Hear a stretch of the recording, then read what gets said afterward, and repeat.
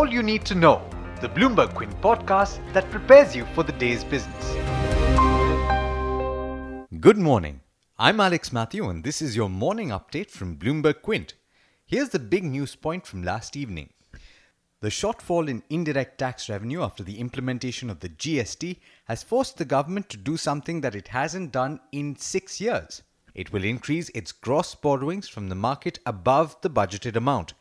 In a press release issued on Wednesday, the government said that it would borrow an additional gross amount of 50,000 crore rupees from the market this financial year, taking total borrowings up to 6.3 lakh crore.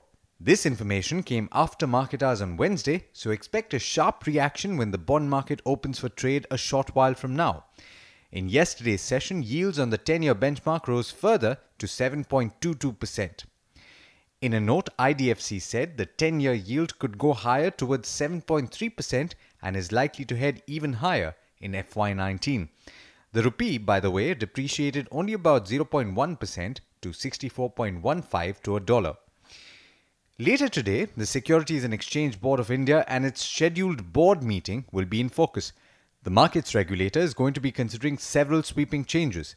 These include a proposed framework to list security receipts issued by asset reconstruction companies, norms for shareholding and governance in mutual funds, and easing access norms for investment by foreign portfolio investors.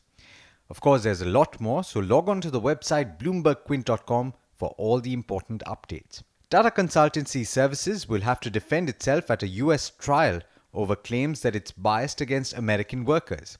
A federal judge in Oakland, California on Wednesday rejected a request from the company to dismiss a 2015 lawsuit that accused it of violating anti-discrimination laws by favoring South Asians.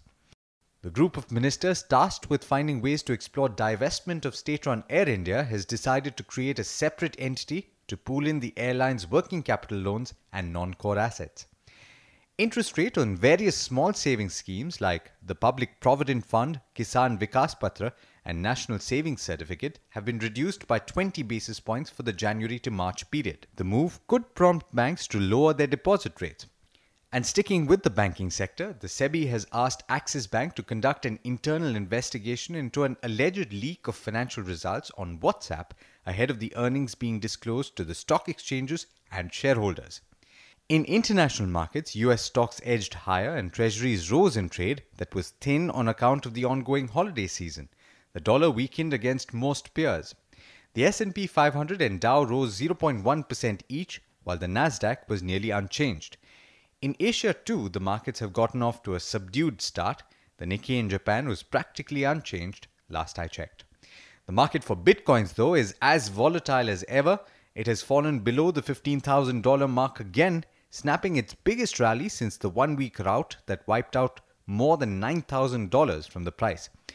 On to the Indian markets now, and Agam Vakil is here to set you up for the day's trade. Agam, it's setting up to be an interesting session today. Good morning, Alex, and good morning, listeners. As we know, the benchmark indices closed largely flat yesterday. But on the final futures and options expiry of the year, rollovers have picked up. So far, 51% of the positions on the Nifty 50 have been carried forward to subsequent contracts. That said, there are plenty of stocks that will remain in focus today. First is Kolte Patil, where the company's Pune township signed a 193 crore agreement with KKR. The State Bank of India board has approved raising of up to 8,000 crores via a Tier 1 bonds by March. And Axis Bank will also be in focus, where SEBI has asked the bank to conduct an inquiry on leak of unpublished price-sensitive financial information and complete inquiry in 3 months. Well, news reports also suggest that AION JSW Steel has filed a 3,500 crore resolution plan for Manat Ispat, and the plan involves Rs 2,500 crores to lenders and an equity infusion of 1,000 crores. Lastly, in terms of stocks and news, we have Star Cement, which has received 159 crore towards capital investment subsidy from the central government. In key bulk deals, we have ADF Foods, where Kuber India Fund bought 2.8% stake at 324 rupees a share, where promoter Priyanka Thakkar sold 3.8% equity in the company.